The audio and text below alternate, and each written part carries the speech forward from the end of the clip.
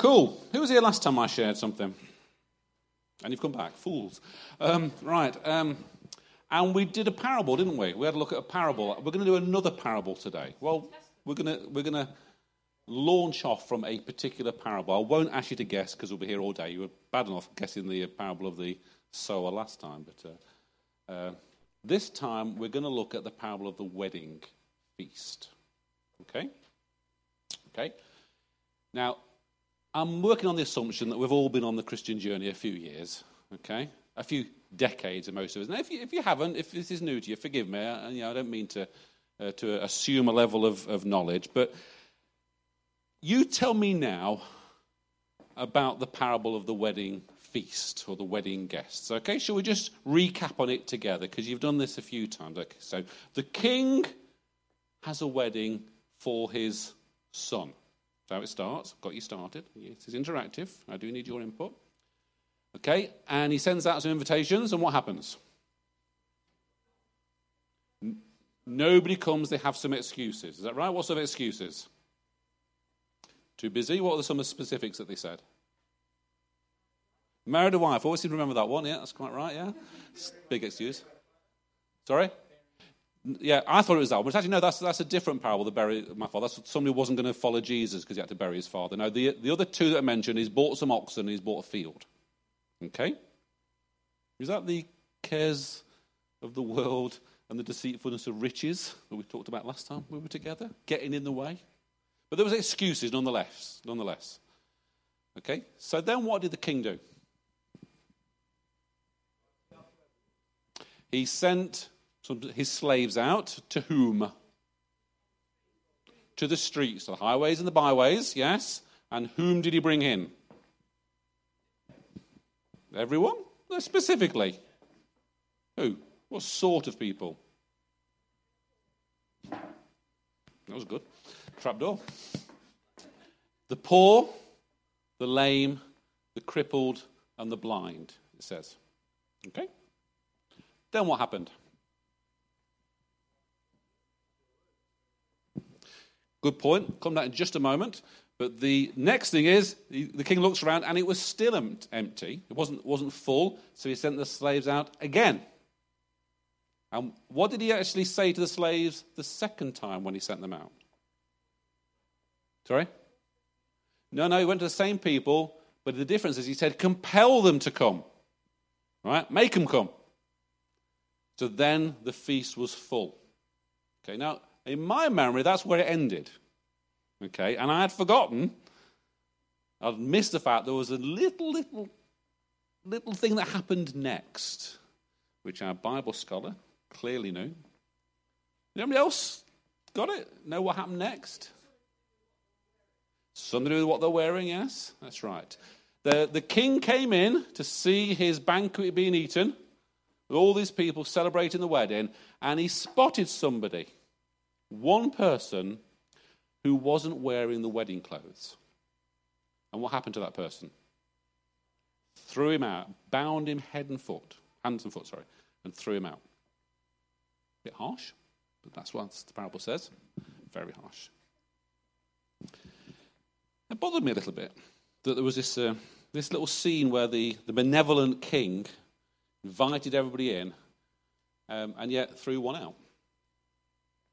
Just because he wasn't dressed properly. And of course, this is a parable that says we should always be wearing our Sunday best. We should always dress appropriately in every situation. In fact, probably it has been used for that for a few centuries, particularly in England. No, it's of course not talking about that. This parable is about invitation. It's about response. It's about because you've got the two groups of people. The invitees at the beginning. Okay?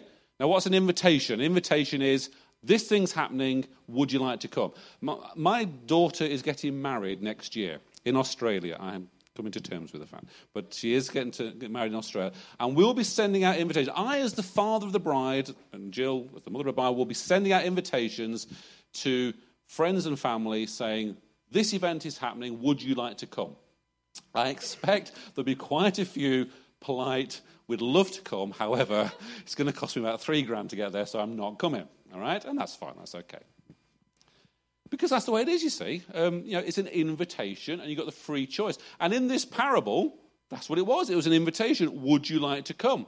We don't know whether they'd already RSVP'd and said, yes, we'll be there, don't you worry. But they didn't come. And the context is that the feast was ready. This was the moment. It clearly says that things have been butchered. Okay, there's the verses if you need it. Things have been butchered and ready, and it was prepared. Now was the day of the feast. But they didn't come.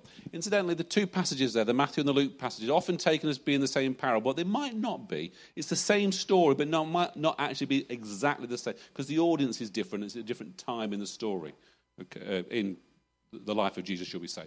But they're generally taken as the same parable, even though there are some differences. But don't worry about that.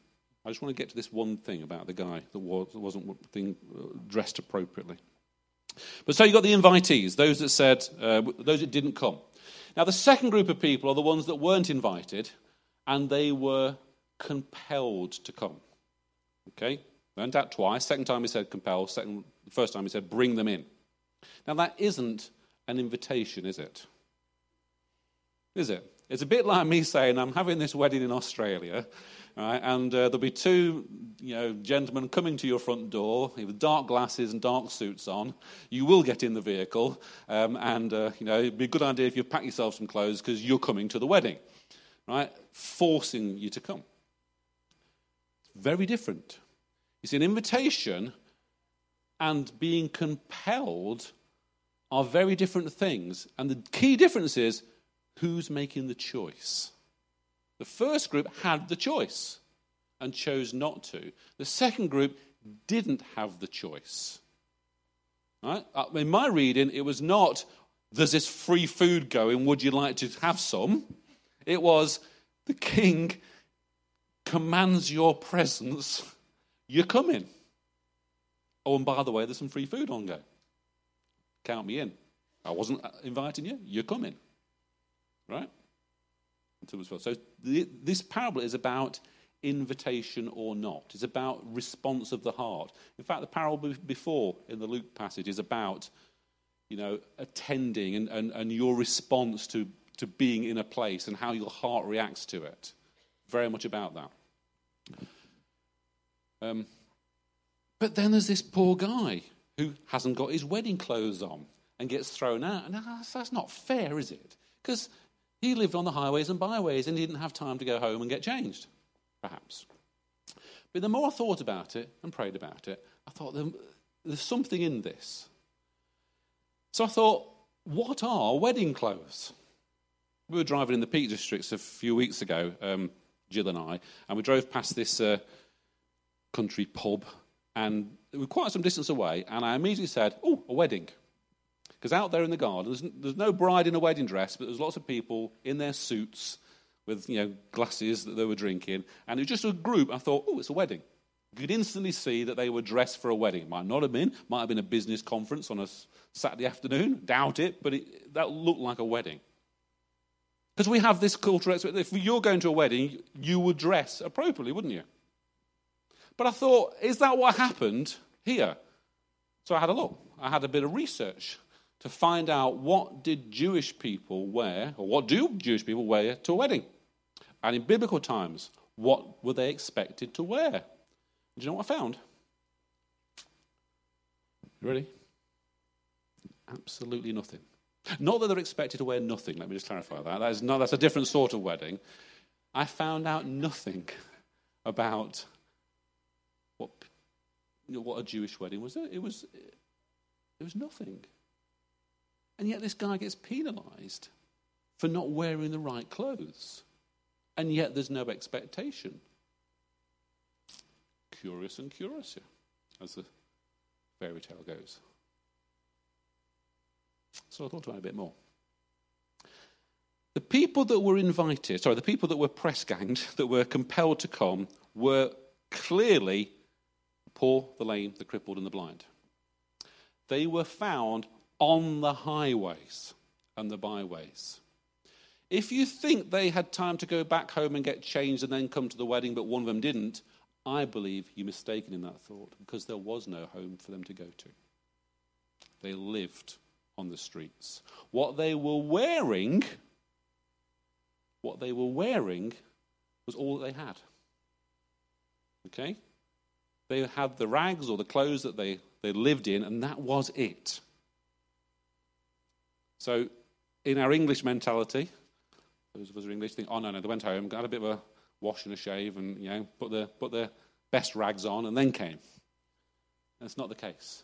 In fact, they were brought, they were compelled, they were grabbed by the scruff of the neck and chucked in the back of the wagon and taken to the palace. There was no time for them to change at all. They were forced to come. In a good way, but forced nonetheless. So how come all except one were wearing wedding clothes? You know the wonderful thing that I realized? The king gave it to them. See, this parable is about choice. It's about, are you going to or are you not going to? And all those people that were brought, and bear in mind, it also says in the Matthew passage that they brought in those that were good and evil. And that immediately throws a bit of confusion as to, hang about, I thought the invited ones were the Jews, and those that were compelled is the church. Is the church full of good and evil? Well, it is, but that's not what it is saying. And yet, there's something more happening here. So I think the only explanation is that the king gave them the wedding clothes to put on. And they willingly put the wedding clothes on, except one. Because the parable is about choice. And even though you're poor and destitute and in need, you've still got the choice. Whatever your backstory is, whatever you've been through to get you to where you are today, you still have choice.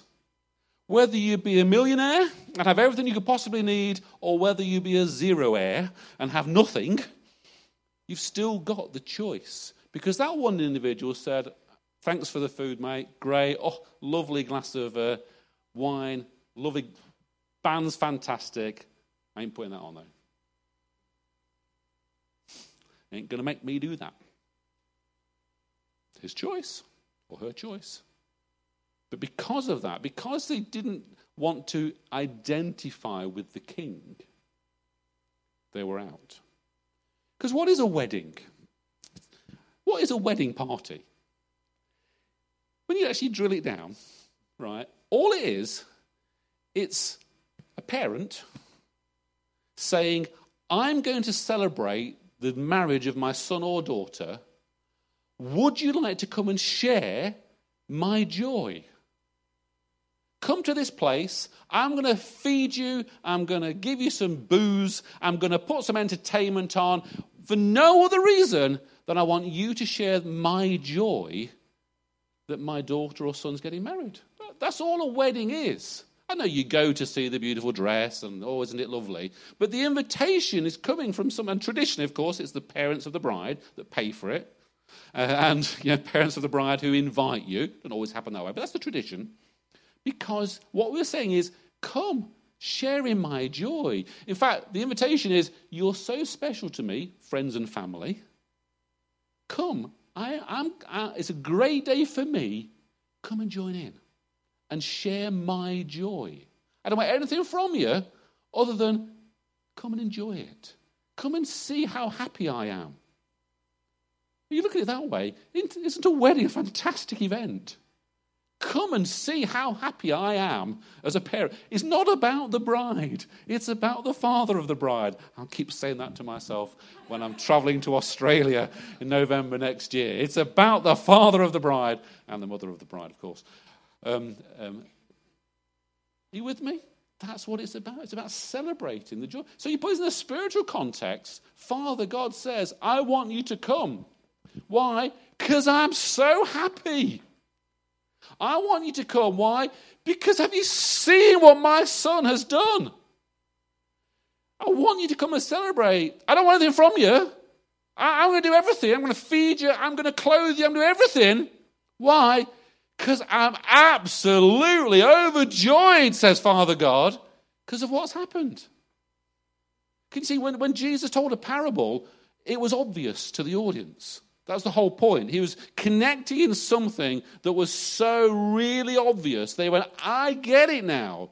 And I believe this is what was coming over, is there's this wedding feast. And the immediate recognition is happiness, joy, celebration. The first person named in this parable is the king, the father. Whoa, yeah, I get it. And I'm with you, Jesus, in this parable. This is fantastic. It's all about excitement and fun and the thrill. And these people, they didn't come. Wow, that's crazy. Why didn't they want to come and celebrate? So of course he brought some others in. Of course he forced them in. Why? Because he wants to celebrate. You don't care who he's celebrating with. He needs to celebrate. Do you know your Father God needs to celebrate, and he needs you to celebrate with him. That's what the church is. It's my people. Come, celebrate with me. Come, dance. Come, enjoy it. Why? Because Jesus has won salvation. Jesus has died and has risen again, and it's great, says God. The good thing about a smaller number is I'm giving the same blessing here, but you're going to get double or treble because there's fewer people for it to land on. So just enjoy it when it's coming, all right? But one person said, don't care.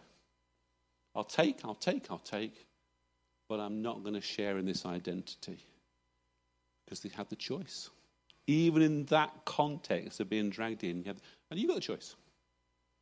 Yes, you might still be part of the church. You might still be fully involved. But you've got the choice to really be dressed appropriately. Did you know God gets dressed appropriately? Clothing is quite an interesting thing when you think about it. Because it's not your identity, but it actually kind of matters. I don't know, Maria, I'll wake you up there. When you started in your career, I assume in your first few years as your police career, you wore something specific for the job. Namely, a uniform. You don't do it now because you're behind enemy lines and you're secretive like a detective. So I understand that, yeah. All right, you are a detective. But you wore that police uniform because it said something about who you are, your identity. Now, I wear a uniform to work as well. I wear a suit and tie, jacket and tie. Now, it's my company, right? I am the boss. I own it. I could go to work in shorts, T-shirt, and flip-flops, right? I do often get it, because our offices do get very hot, and I say, you're not wearing shorts to the office. I have that choice, but I choose to wear a tie. Why? Because I need it to get in the right mindset for work. Even when I worked at home, when I was in the corporate life, and my office was my home for several months, when the kids had gone to school, I put my shirt on and I put my tie on. I sat at the dining table, but I did it. Because I needed it. I was saying something, first and foremost, to me. There was no video conference. I wasn't going out to a meeting. Nobody knew I did it, but it was for me. The clothes you wear need to be appropriate for it. I didn't sleep in my suit. I wore my pajamas at that time. Right? If you're, you wear high-vis for your job. I think you do sometimes, Gordon, don't you, from time to time? And your construction sites, he's wearing his high-vis jackets and things like that. Sorry, Dana, I've come off the stage. I did it for the best that I could for a minute, but I'm giving up. Sometimes you have to wear high-vis because it's for safety and for protection, but you don't wear that at the dining table at home. You wear your dinner jacket, of course, as we all do. You dress appropriately for the situation that you're in. The same, get this, are you ready? The same is true spiritually. There is clothing that you have available to you to wear for different spiritual situations. And I think you don't know it. Generally you, including me, we don't know it. Or sometimes we like a certain outfit spiritually and we wear it all the time. And I want to introduce you to a new wardrobe this morning. Because that person in the parable had the choice, chose not. You've got the choice. But let me show you what your choices are. You see, God clothed himself from time to time. The Lord clothed himself in majesty. Now, he is majestic. He is, regal. He is the king. But he clothed himself in majesty, saying, look, this is a moment where I want to display my majesty to you all.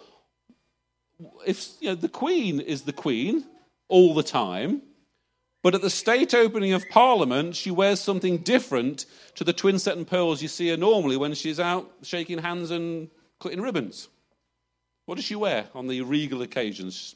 Big sort of ermine cloak, all right? Crown. I don't know, all the rest of it. Where's the works? Can hardly walk, the poor old lady. But because she clothes herself in majesty. God does the same. Now, it doesn't mean to say when the Queen takes off her robes, she is less the Queen. No more than when God takes off his majesty, is he any less God. But sometimes, rest on this. Okay, I'm going to need a press. Sometimes he clothes himself for battle. Now, this is God. He's going to win the battle anyway. He's majestic anyway, but he clothes himself in majesty. He clothed himself for battle. Because you got to be dressed appropriately for that situation. I don't know what God's battle dress is. I know what human battle dress is, both medieval times or even now.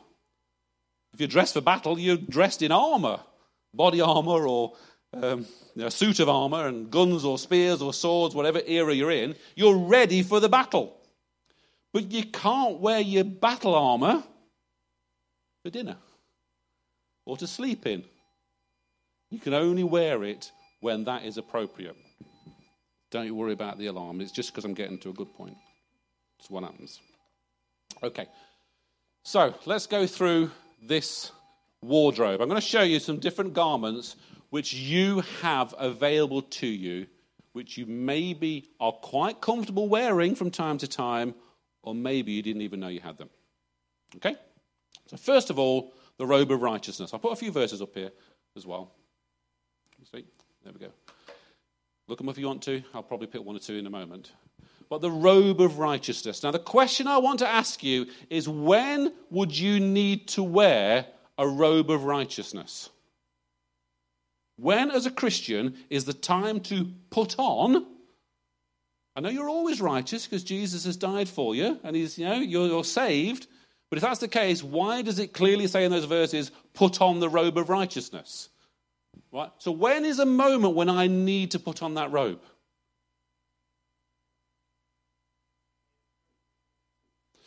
Well, yes, true, in a sort of a holiness moment. I was thinking more specifically when we feel unrighteous. Right? When you're feeling unrighteous, you have available. Look at it this way. There's a big wardrobe over here, right? With all of your spiritual outfits in. Can you see it? You're as mad as I am, but you can see it. That's great. And we'll open it up, and inside you'll take out the robe of righteousness. Okay? Now, I'm going to take this out because actually I've had a bad week this week. I've let God down. I've sinned. I've made a few mistakes. And I'm feeling a bit rotten about myself. In fact, I can't even look at myself in the mirror now. And I'm going to put this robe on. Tie it around the neck here. And I'm feeling wretched, but I'm putting this robe on. Can you see it? And I'm putting this robe, and it's shoulder to feet. In fact, the verse is even mentioned about a hat as well. Turban goes with it. And I'm wearing this robe. And when I'm wearing this robe, you know what I can do? I can say, look at me. Look at me. I know I'm sinful, but look at me. Because this is the blood of Jesus. Look at me. There's nothing that you can accuse me of now. Because this robe covers everything. I've had a bad day. I've had a bad week. I've blown it. But I'm putting on my robe of righteousness. So now no accusation that you put towards me will ever land because I've got my robe on. You know you've got that robe in your spiritual wardrobe. And you need to take it out and put it on. And if you're crazy like me, you might want to imagine you're physically doing it and say, look at me, enemy. Look at me, accuser, because I've got my robe of righteousness on. And you know what happens? When you take it off again, because you don't keep it on all the time, when you take it off again, all that dirt that was all over you is gone. It's like there's some absorbent sponge on the inside lining. And all that mess that I had has been absorbed, has been washed away. And I can put that robe of righteousness. I'm still a righteous Christian. I'm still saved by grace. But I'm putting my robe of righteousness back in the wardrobe. Because I might need that again when I fail again. When I need to remind myself of it. Now, some of you know exactly what I'm talking about because that's your Christian walk. We do make mistakes. I'm sorry, but we do. And when we do, we say, I'm sorry, God, blown it again. I'm sorry, but I accept your blood, your sacrifice on me, and I thank you there's no condemnation for those in Christ Jesus. And I thank you that it's not about me, it's about you, and I accept your forgiveness. And we go through this process and we get ourselves back in the place to say, I'm sorry, God, but thank you that you have forgiven me. That's kind of putting the robe on. But if that's not your experience, and if you make a mistake, you've got 3 weeks of mental anguish, torment, and penance to go through, I want to introduce you to your robe of righteousness this morning. And this morning, I'm actually going to do that for you. If you need to put it on this morning, I'm going to put it on you. You don't need it because you know it, and you put it on yourself from time to time, figuratively, then that's okay. But for some, you need to see it this morning. You with me? Okay, so it doesn't change who you are, no more than the queen was not the queen when she wasn't wearing her robes, but there is a time to put it on. And the time to put your robe of righteousness on is when you need to remind yourself that you're righteous. Okay.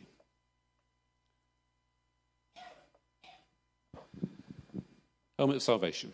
I'm deliberately not focusing on the armour of God here. These things are obviously mentioned there as well, but in other verses as well. And this is not a definitive list. There will be other things. They're just the ones that came to me when I was sort of thinking about this.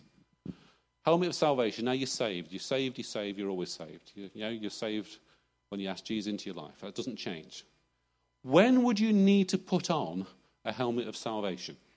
You've got the idea. I'm going to name it, and I'm going to ask you a question, when, and you're going to tell me when. So when is it? When would you need to put a helmet on? To protect your head. Specifically, what do you mean by your head? Your brain. What else? Eyes and ears. It was eyes and ears that I thought of specifically. Of course, it's to protect your head, of course. But I thought, yeah, that's quite right. Because there are times when what you see and what you hear is not doing you good. There are times, I'm going to exaggerate for effect now. Bear with me here.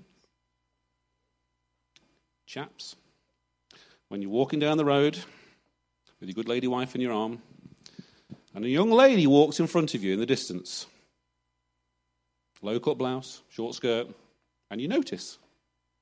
Now, it's okay to notice. God has created beautiful things, and that includes young ladies. But when that second look kicks in, you look and you look again, right? Actually, I shouldn't. And that's a moment to put on your helmet of salvation and say to God, oh, save me, God. Protect me, because I need it. And if it helps, put your hands on your head. I'm going to exaggerate for effect. Ladies, it's been very sexist today. The phone rings. Oh, you'll never guess what I heard today about such and such. It's as juicy this is. Really? Tell me. I'm sure men are just as bad, but I'm exaggerating, all right? Really? Well, I'm a caring person, and I like to know about people so that I can know how to pray. Yes, tell me some.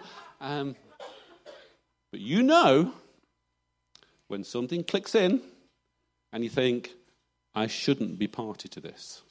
Only you know that. You know when that moment is there, and that's a time for you to say, Lord, I'm putting my helmet on. I need you to save me from this, because I like it. Save me from it. Give me the strength. Help me out here. Actually, it's not really convenient at the moment. Can I just call you back? Let's talk about it a bit later. The helmet of salvation is something you've got to run to your wardrobe. Find it, top shelf, put it on. Because it's about saving you in that moment of temptation. Saving you when you are at risk of letting something in your eyes, something in your ears, or memories and thoughts and things that have been there for a long time and you need to deal with, methods of behavior that are rooted in here. And you think, I don't like this, God. This is not right. This is not me. I don't want to be this person anymore. I'm putting my helmet on. Get me out of it. Now, some of you know that's the way to act in those situations. But others, I need to introduce you this morning to your helmet of salvation. And I'm going to give you an opportunity a bit later, and I'm going to put it on your head if that's what you need. You're not going to wear it all the time, but you need to put it into your wardrobe.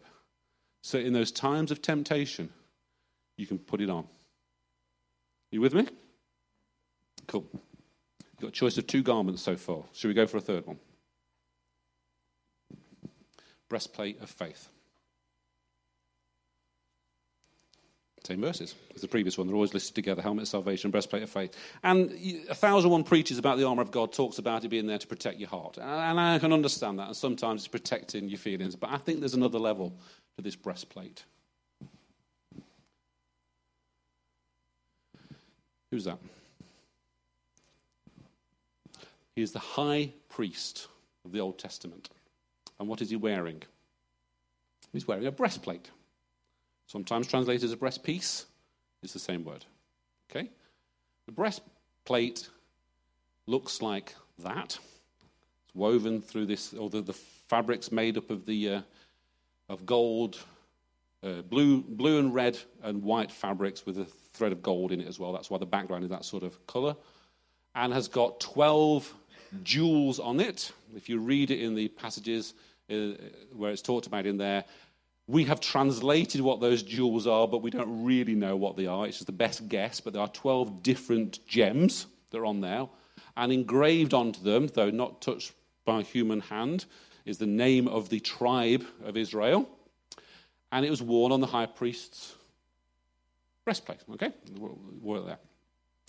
He wore it at times of judgment. It was often called the breastpiece or breastplate of judgment. Now, I don't mean judgment in the sense of condemnation. I mean judgment in the sense of decision. We need to make a judgment here. We need to make a decision. Okay? So it was called the breastplate of judgment or the breastplate of decision. Though in the armour of God passages, it's talking about the breastplate of faith. And I would like to suggest that the time to go to your wardrobe and get this garment out, hook it over your head, tie it around the back, is when you're faced with a mountain. When you need to dig deep for faith that you didn't have before. Okay? Now, I have faith because I'm a Christian, but there's times I need to go and say, I need a bit extra here.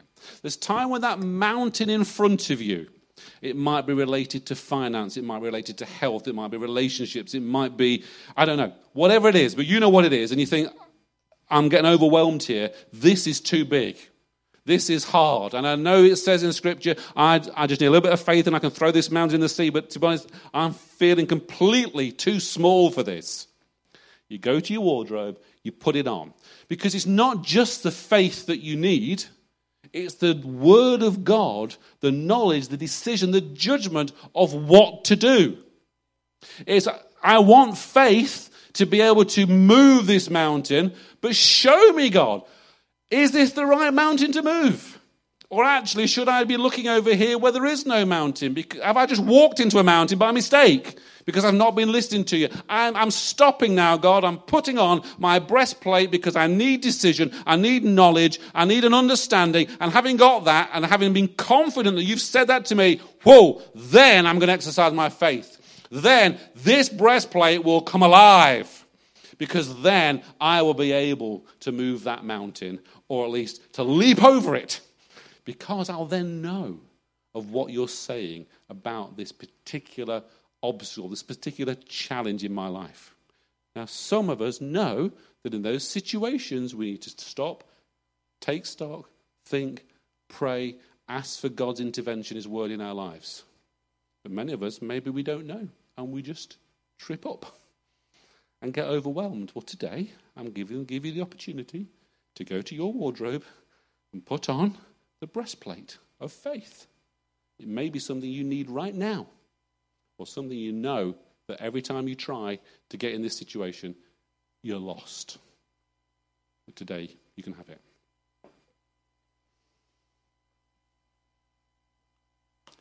A mantle of praise, a mantle or a cloak of praise. I like the fact that it's a cloak. Put it around here, because then it can spin as you move about. Now, I'm living proof that white men cannot dance. You know that, right? But every now and again, when the praise is kicking, I might have a little bit of a jig at the front of church here. You've seen me. It's embarrassing. I don't care. But you know what I'm doing? I'm just putting on my garment of praise. I'm putting on my cloak of praise. Why? Because I want to worship. Because it's, thank you, God. And I'm loving the music, and I'm loving the atmosphere, and I'm loving the Holy Spirit's presence, and I'm just loving worshiping. I don't wear this when I'm in Sainsbury's. Right? Because I dress appropriately, thank you. But sometimes I put it on. Now, I know that not everybody has one of these in their wardrobe, or so they think. But you have. And if you say, yeah, I don't do that, all you're doing is you're saying, I can't find it in my wardrobe. But it's there. It's not necessarily you. And bear in mind, these garments are a gift from the king. You come in your rags. Here's your wardrobe. When you need it, it's there for you. Yeah, but I don't wear that one. I'm not a dancer. Neither am I. I don't wear that one. I don't sing nice and loud. Yes, you do. You're just not wearing the right clothes for it. Now, I'm going to give you the opportunity today to find that garment from the back of the wardrobe, to shake the cobwebs off it. I'm not going to make you dance. Don't worry. I'm being totally spiritually today and figuratively. And we're going to shake it down and we're going to put it on you so that you know where it is. So the next time you're thinking, this is quite good, this is. I think I might want to praise. But I'm a bit stuck in my seat. Then you can just say, okay, I'm going to do this. Get my garment, wrap it around my shoulders, put it on and say, okay, by faith, I'm now a praiser. You know what will happen? You'll come alive. Why? Because it's not up to you. It's the king's garment that he's given you. And he knows how to praise. Right? He has a whole host of angels worship him all the time in heaven. He's just connecting into that level of joy.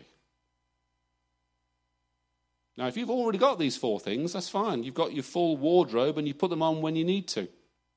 But if you haven't, you need to find one.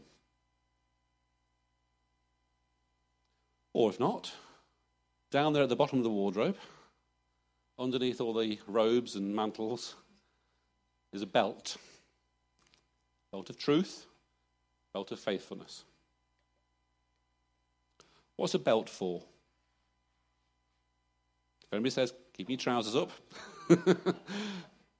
Okay, in biblical times, there were no trousers, right? Particularly. They wore sort of a tunicky, roby sort of thing. So what was a belt for then? You would hold a sword on it. You'd hold a money bag in it. Basically, it would hold everything together. Okay, and I think that's the phrase that really makes sense here. It's about holding it together. In fact, when you're out and about, the belt had everything you needed for that journey. You'd have a sword if you felt you needed a sword. You'd have a money bag if you needed a money bag. You'd have water hanging from it if that was the type of journey. But basically, it held you together. And I would suggest that the time to rummage in the bottom of your wardrobe to find the belt of truth is when you're in danger of not holding it all together. When you're in danger of losing it. Now, let's be honest, we've all been there. There are times when you think, I don't know why I'm bothering. Times when you think, I've had enough of this. It's often focused at church rather than God, but that's nonetheless. There's times when you think, this is just too hard. I'm being honest. These things come from time to time. They're the times to go into the wardrobe and say, I'm losing it, God, but I need you to put this belt on me. I need you to hold it together. Because I know when I'm wearing that, I've got everything I need. It's Batman's utility belt. I've got everything that I need on me here. That's right, yes, sir. It's actually all I need is this belt. Forget everything else. I just want all that I need on my belt. And if you're at that point now where you're thinking, I don't know where I'm going with this. There's something in it, but it's not fitting right with me. Let's just get back to basics, shall we? Put the belt of truth on. And let's recognize that when we're faithless, when we've lost our faith, he remains faithful. And he's full of faith. He's full of everything that we might need. That's what the belt of truth is for. Now, you don't need to wear it all the time, because most of the time, I'm cooking on gas. It's okay. I'm saved and I'm loving it. But it's there in the wardrobe when you just need to anchor yourself, ground yourself, center yourself, whatever phrase works for you, when you realize I've got to just get back to my basics now and just focus on it. Couple more. Garland of grace or a crown of beauty. Proverbs, it says, well, he has given you a garland of grace and a crown of beauty. It actually says it's from wisdom. It comes from that. And I think it's probably a male and a female version, okay? You've got a garland or a crown, I don't know. And I thought, what are you saying here, God? What's all this about? And then I had an idea, I had a thought. This is the thought that I had. That's my granddaughter there, Maggie. And what's she dressed up as? Princess, yes. Whether it's Anna from Frozen, I don't know, but it's a princess. Now she's 3 years old now. She might have been 2, actually, when we taught that. Do you think for a moment when she was wearing that dress, she became a princess? I think she did. I think when she was wearing that, she was a princess in her mind. No, if you asked her, she knew she was still Maggie. But when she was wearing that, she was something beyond herself. Yeah? Do you know God wants you to dress up? Not just a princess. You could be a penguin. That's Maggie dressed up as a penguin, apparently, there. We could also be a construction worker. We could be a star, if you wanted to be. We could be a wasp, perhaps. Bee, a buzzy bee. Okay, yeah. We got us with a sister there, Lucy and Maggie, as soldiers. Some form of fairy bumblebee, I think we are there, or maybe it is just a bumblebee in their wings. I don't know. We weren't too sure what laying on the floor with a cushion on your back was, but it was definitely something. Or Daddy, wearing Daddy's shoes and his hat.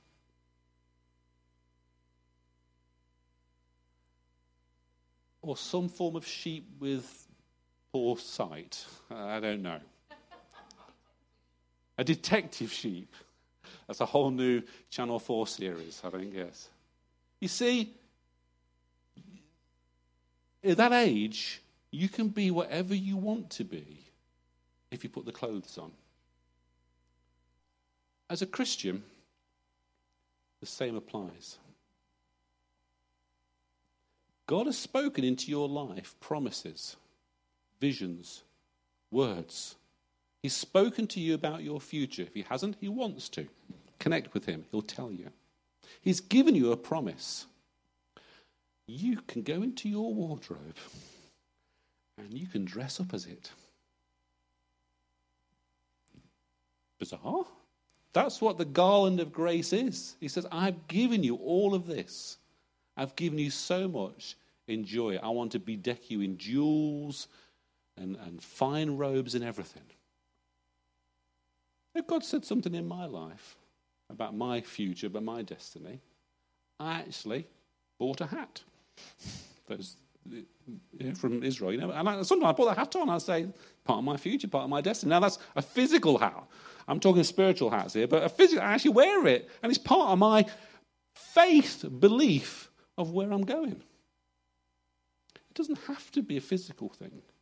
I remember about 3 or 4 weeks ago, there was a whole load of ladies lined up across the front of this church, and one gentleman at the end.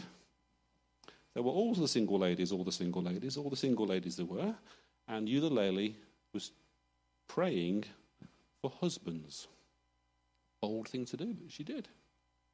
Now, if you were part of that, you could respond in a couple of ways. You could say, fine, great, now let me sit down. It's okay, it's your choice. That's what parable's all about, choice, isn't it? Or you could have said, okay, I accept that. I believe it. If that was the response of, okay, I believe it, do you know what appeared in your faith wardrobe at that moment? A wedding dress. And you, at any time, could take it out and put it on and say, thank you, God, there's a husband for me, and this is my spiritual wedding dress. It's all part of taking hold of the word. It's all part of accepting what God has said to you. It's all part of belief and faith and building it. There are things, if God said that he's going to give you a job in the city as a banker, I don't know, there's probably a bowler hat and an umbrella in the wardrobe.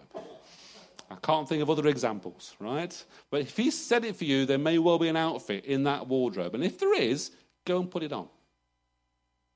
When the time's appropriate, when it's right, when you just need to remind yourself of the faith that you need to build for the destiny that he's already given you. If you said you're going to be a preacher to thousands of people, there'll be a preacher outfit in there. Socks and sandals, I don't know what it is, yeah. No. Something in there. There's an outfit. It doesn't matter what it looks like. You put it on. I am the preacher man now. You may be terrified in the natural, but put it on in the quiet of your bedroom and say, this is me now. This is who I am. I'm going to be a missionary to Antarctica. Get your thermals out and put them all on. Zip yourself up. And that's it. God wants you to dress up in line with the word he's already spoken into your life. Do you get it? Can you understand that? This is real. Well, it's spiritual, but it doesn't make it any less real. One last one. You've also got an outfit in there, your white robes.